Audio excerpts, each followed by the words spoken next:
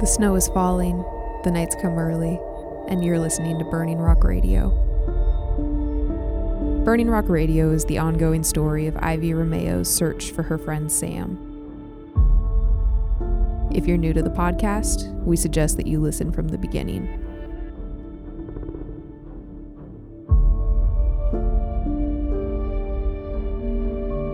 Chapter 8. Art is a House. February 2002. The upstairs was nothing like I expected. I thought it would be just as rich and ornamented as the rest of the house, but it wasn't. In fact, the upstairs, with its gray walls and dim lighting, reminded me more of a basement than a finished part of the house. A single bare bulb with hefty coils of filament lit our way. A long blue carpet stretched from one end of the hall to the other, and the walls were covered in strange paintings. A lot stranger than the ones downstairs. The ones downstairs had been modern and poppy. They were the sort of paintings you expected to find at a furniture store, the sort of paintings appropriate to show your guests. These were something different. I couldn't put my finger on it immediately. At first glance, they looked like beach scenes with children playing or people strolling. Something was off, though. One painting struck me in particular. A young woman stood, looking toward the left side of the canvas. Her children played in the seagrass alongside her, but she was looking fearfully at something beyond. I realized, too, that she was caught up in a shadow. Not the shadow of seagrass or a building, more like the shadow of a mangled tree or something worse. I realized after looking at a few more that the rest of the paintings were the same. They were actually all the same people in the same clothes, and that woman, and only that woman, always seemed to be looking at something off the canvas. It was as if the action of the painting was taking place beyond its borders. The focus was all somewhere outside the frame, maybe on the hallway itself. The shadow was always there too, that same weird shadow. The more times I saw it, the more it seemed to morph into the shadow of a clawed hand. Something like dread filled me as I looked at those paintings, the illogical kind of dread that doesn't seem to have a source. What was it with this place? Why did I feel so strange tonight? I caught up to Sam, who had passed me up while I was looking at the pictures. "Interesting art," I commented. "Yeah, I hate this hallway," he replied. "My great-grandma, Reed's mom, painted these things. They're awful. They make me feel like I'm going to get stabbed in the neck at any given moment." That was a pretty good description. "Why does he keep them?" I asked. "I don't know. You'd have to ask him. Loved his mom? Thinks they're going to be worth something someday? I don't know. He mostly treats them like a joke, though." I couldn't really imagine seeing humor in these things, and if there's one person I know who can make an inappropriate joke about just about anything, it's me. As we reached the end of the hallway, Sam suddenly turned to me with a sort of sparkle in his eye. I was the one who suggested that we sneak up here, but I had no doubt that Sam was starting to have fun. In fact, he was probably having more fun than me at this point. Those paintings had really sobered me up. "So," he said, "if you think that was creepy, wait until you walk down the hall backwards." "I'm not walking down this hallway backwards," I said. "I'm also not going to crawl on the ceiling because I'm not possessed by a demon." "No," Sam said, "not like moonwalking. Just walk the other direction. You'll see." He crossed his arms and leaned back against the wall, and I thought he was probably enjoying this. I know there's a certain level of happiness in knowing something another person doesn't know and guiding that person through the process of discovering it for themselves. The first few moments of blind trust are always frustrating for the person doing the discovering, though. For all I knew, this was an elaborate practical joke. Eventually, I decided to go with it. I took my time as I started the walk back to the stairs. As I looked at all the paintings again, I realized something. They weren't just random paintings of the same people on the beach. They were sequential in some sense. As I walked down the hallways, the family seemed to join me, almost as if they were keeping pace. The shadow also grew, moving up out of the ocean, covering more and more of the canvas with each consecutive painting. Like one of those flip books from childhood, I was watching a story progress. The last painting hanging on the wall showed the family cowering beneath the shadow of the thing out of frame. I looked closer and noticed something I hadn't seen before. The shadow looming over the beach had extended a clawed arm toward the family. It had 3 claws. The gargoyle out front had 3 claws as well. And come to think of it, so did the mark on the tree near the beach. Crown insisted that it wasn't a claw, but I was beginning to think that there was a pattern here, and it seemed like a troublesome pattern. As I stood there looking at the painting, I did my best to slow the progression of thoughts. Sure, the mark on the tree had been made up of 3 gashes, but that didn't necessarily have anything to do with this. It could have been completely disconnected. Still, even if the tree didn't have anything to do with Reed, it was still kind of creepy that Reed had chosen this particular motif for his home decor. Or maybe not.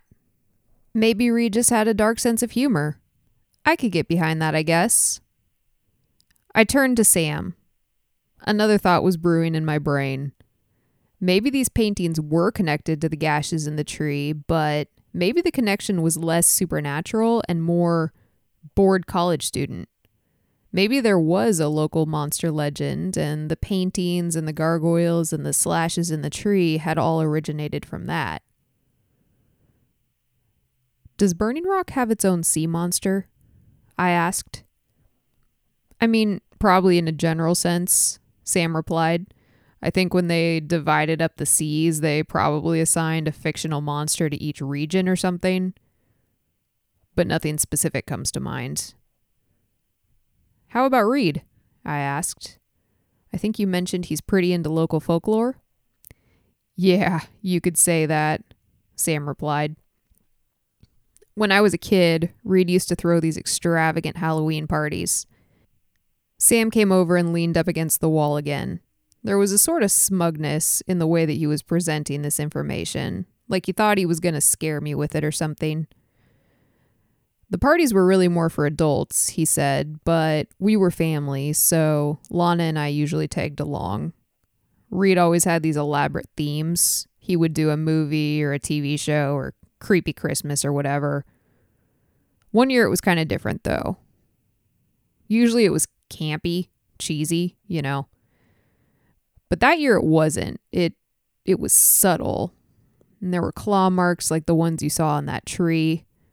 There was fake blood, but there wasn't like a lot of it. Usually there were like crazy, stupid, silly amounts of fake blood, but this was like genuinely scary because it was just hints. It's like when you see something out of the corner of your eye. Okay, so Reed went minimalist that year, I said, trying to sound unconcerned. I folded my arms and leaned against the opposing wall, matching Sam's stance and, in a realization that was for some reason delightful, matching his height as well. I don't know why it made me happy that we were the same height, but it did.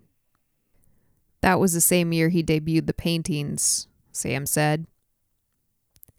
The hallway, if anything, felt darker than it had when we came up, as if the bulbs and the light fixtures were dimming. The noises from downstairs had died down into something barely discernible. I could have been scared if I wanted to be, like teens breaking into an abandoned asylum to scare themselves silly on Halloween night. I could have just let my brain run away with me. I could have looked over at Sam with his bright eyes and casual stance and the sparks of mischief flickering over his face and fully bought into the effect he was trying to create. But I didn't. I didn't cave. The paintings, I said after a moment. Did Reed ever talk about why your great-grandma made them or why Reed took them out? Sam seemed to realize that I wasn't going to double over in existential dread anytime soon, and his expression became much more casual. No, he shook his head. One time my dad asked my great-grandma why she painted them, and she just said she was, painting the things she dreamed about. I looked up sharply. It turned out that even though the creepy tone and weird paintings didn't get me, that one innocent remark did. It was probably nothing, but after the last couple nights, the mentions of monsters and unusual dreams threw my brain into overdrive. Did she say anything about the kinds of dreams she was having? Like, what the things looked like? Not really, he shrugged. Sam? Reed's voice floated up the stairs, and we both turned to look at each other. Sam reached out and grabbed the sleeve of my jacket, which I thought was kind of funny. He dragged me down a corridor that I hadn't even noticed until now. I actually hadn't paid attention to the hallway at all when we walked up here, but I guess I should have realized that the upstairs would be big. The downstairs was absolutely massive, and the upstairs needed an extra hallway to match. We passed a couple of doorways and finally ducked into the last room along the hall. Sam let go of my sleeve, and I followed him toward the far end of the room. This room was far more welcoming than the rest of the upstairs. There was a modern glass desk with a large fireplace on one side of the room. A large painting of Reed and a woman who was presumably his wife hung over the fireplace. It was creepy. Neither one of them was smiling, and they both looked like they had been carved out of granite for how stiff they looked. But it still managed to be less creepy than the paintings in the hall. Sam and I went to the far edge of the room and tucked ourselves away behind a large hutch-type piece of furniture. If Reed actually came all the way into the room, our hiding spot wouldn't do much good, but he wouldn't be able to see us if all he did was open the door. Are we really going to get in that much trouble for being up here? I whispered. All of this was pretty silly, but I was also starting to feel kind of guilty now, like maybe I shouldn't have pushed Sam to come up here. I guess I hadn't realized it was really off limits, which now felt like kind of a weak excuse. Yeah, he said. It might be a decent amount of trouble. This family dynamic was super weird, but I still said sorry. It's fine, he said, leaning around me to look at the door. Maybe we can just go through this wardrobe into another dimension, I suggested, patting the side of the giant piece of furniture next to me. Yeah, that might work if it wasn't a filing cabinet, he replied. For every moment that Reed did not burst through the door, I felt a little more confident. There was a window next to our hiding spot, and eventually I skirted around Sam and went to look out into the yard. The view was a lot better than I expected. From up here, I could see the whole city, the ocean, the sky beyond it. Everything looked miniature, like I could reach down and pick up one of the buildings and move it somewhere else like a prop in a model train set. If it were up to me, I would line up all my favorite businesses in a row beside my apartment. First the seafood restaurant, and then the hat store, and then Sam's ice cream shop. When I turned back to Sam, he was leaning around the filing cabinet like he was listening to something. I think I heard Reed on the stairs, he said. Look, Reed can be weird. I'm going to go take care of this, and I'll come back and get you when the coast is clear. I agreed reluctantly. This was, after all, more than half my fault. Ultimately, though, I decided to let Sam handle it in hopes of not making things worse. Sam left, and I continued to wonder why Reed would be so concerned with people in his attic. Sam left the room, and once he was a few yards down the hallway, I heard him call, "Coming, Grandpa." Sam? Reed's voice was clear and a little too close. I froze in place. What are you doing up here? Had to use the bathroom, Sam said. The other one was occupied. Reed didn't acknowledge that and instead asked, "Where's Ivy?" Those questions sounded innocent enough. I couldn't help but read a bit of accusation in the tone. I imagined Sam shrugging as he said, "Don't know. Maybe she went to her car or something." Reed seemed to accept this. "I suppose we should return to the party," he said. I breathed a sigh and let myself lean into the wall behind me. Tonight was turning out a little bit weird, though there were some parts of it that had been pretty fun. Overall, I was struck by a general feeling of uneasiness, though. I walked back over to the window and looked out over the town, daydreaming about moving all those buildings around like movie props. When I eventually turned away, that uneasiness had ramped up, leaving me feeling dizzy and almost nauseous. This was turning into a bad night. In fact, I felt so bad that I almost considered going to sit down next to the file cabinet. What was going on with me tonight? Why was I panicking like this? Before I could spiral too far, I heard someone at the door.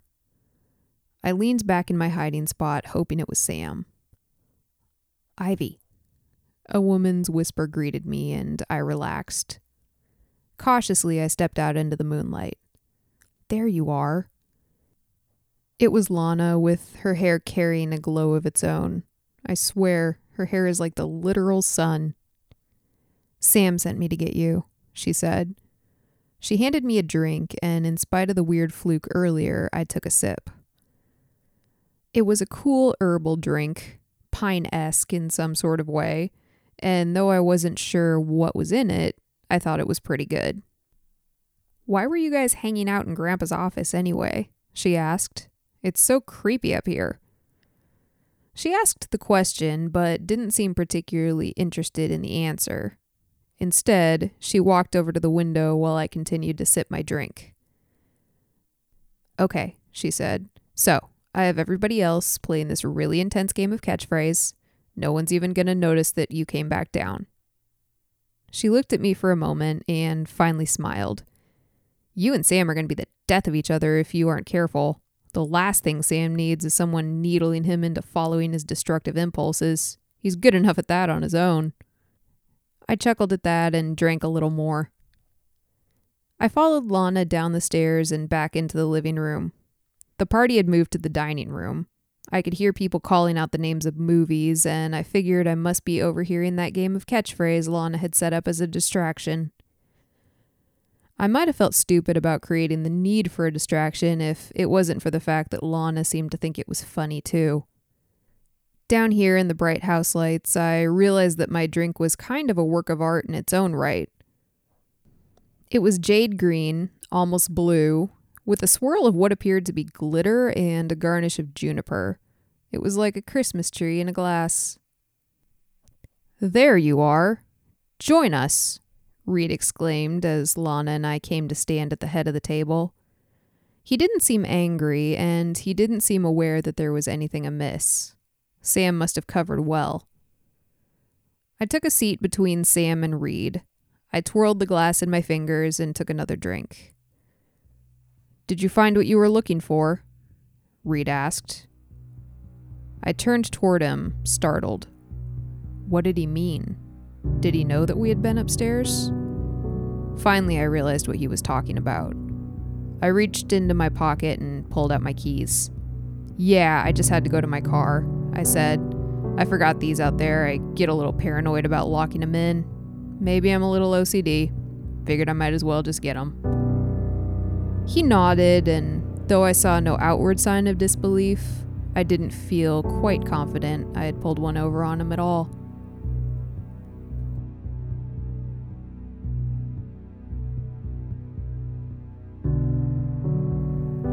October 2007.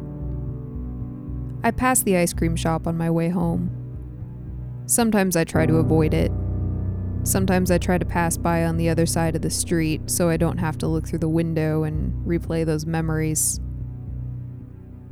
Because the fact of the matter is, whenever I look through those windows, I can still see the shadows dancing along the walls of so many mornings and so many nights, sitting in a booth, listening to Sam's objectively terrible selection of music, waiting to try out one of the brand new flavors or walk over to the college for whatever class we all agreed to take that quarter. I haven't been in the shop since the week after Sam disappeared. It wasn't a conscious, ritualistic thing like leaving the room of a dead relative untouched. No, for me it was pure practicality. After Sam disappeared, a lot of things became clear. For example, I don't like ice cream that much, especially not during the endless months of the rainy season. Once he was gone and it was clear that he wasn't coming back, there was no real reason for me to spend time in there. I think Lana and Crown went back a couple times, invited me to join them, but I never did. Tonight, the neon sign blinks in the fog.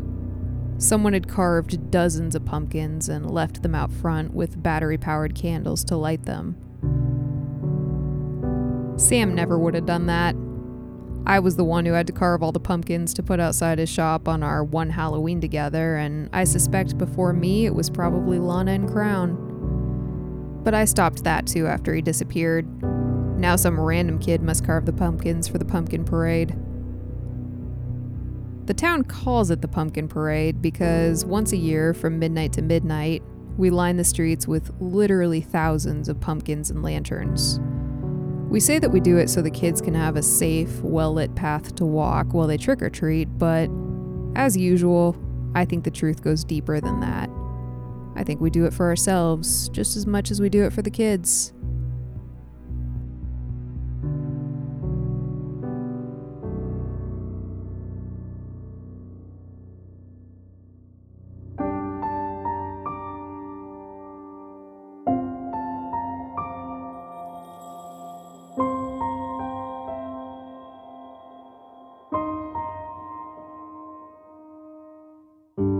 Thank you for listening to Burning Rock Radio.